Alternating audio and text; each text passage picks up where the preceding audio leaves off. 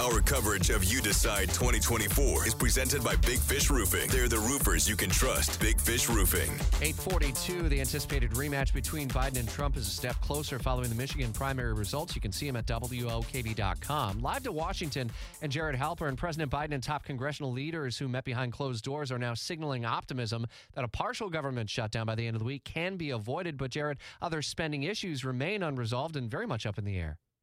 Well, and to be clear, the spending issue over a government shutdown also remains unresolved. They signaled optimism but did not detail a plan to keep these government agencies open beyond Friday. And so we'll see if that can come together in the next 24, 48 hours. Certainly a much tougher task for Speaker Mike Johnson as you consider the makeup of the House of Representatives, his very slim majority, and also a lot of demands that the right flank of the Republican House Conference is calling for, whether it's through spending cuts or some sort of policy riders that generally are not included in these short-term CRs.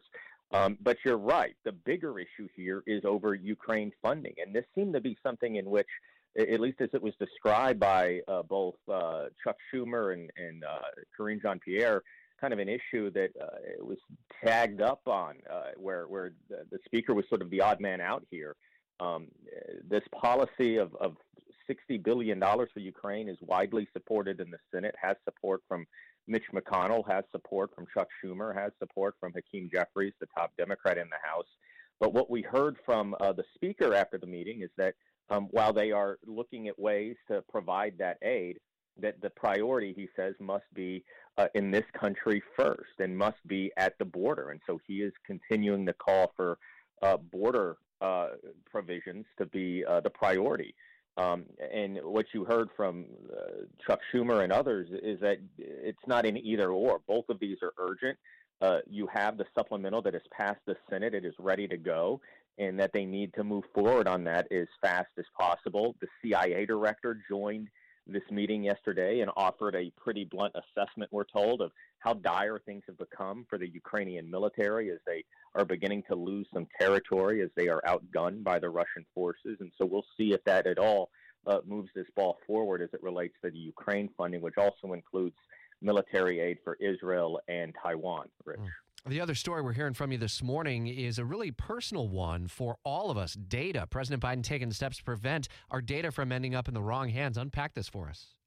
This is going to be through an executive order and really sets up some guidelines for the Justice Department, Homeland Security to clamp down on these kind of data brokers. So, your data certainly is out there everywhere, right? Whether it's geolocators, whether it's your financial records, anything that's online, essentially, has the risk of becoming sold to the highest bidder. One of the rising concerns is that data increasingly can fall into the hands of adversarial countries of concern, as it's pointed out in this executive order, namely Russia, China, that can then use this data to steal personal information, to blackmail people, to access financial records. It's a growing concern. We've heard about it specifically with some of the social media apps like TikTok and things like that. This is something that the president's doing. It's a fairly narrow step as Congress continues to kind of work its way through this issue and see what kind of legislation potentially can be passed. But it is a growing concern across the political spectrum, Republicans, Democrats really raising their concerns about how personal data that you use routinely online can end up in the hands of bad actors, particularly those overseas and who are adversarial to the United States. News of that executive order breaking this morning, and we have comprehensive coverage. It's one of the three big things you need to know at WOKV.com this morning. Jared, thanks for the update, and we'll hear more reporting from you out of the White House and Capitol Hill through the day today. As the partial government shutdown date is set for Friday, we'll continue to update you on some of the negotiations underway. Tax day is coming. Oh, no. But if you sign up for Robinhood Gold's IRA with a 3% match, you can get up to $195 for the 2023 tax year. Oh, yeah.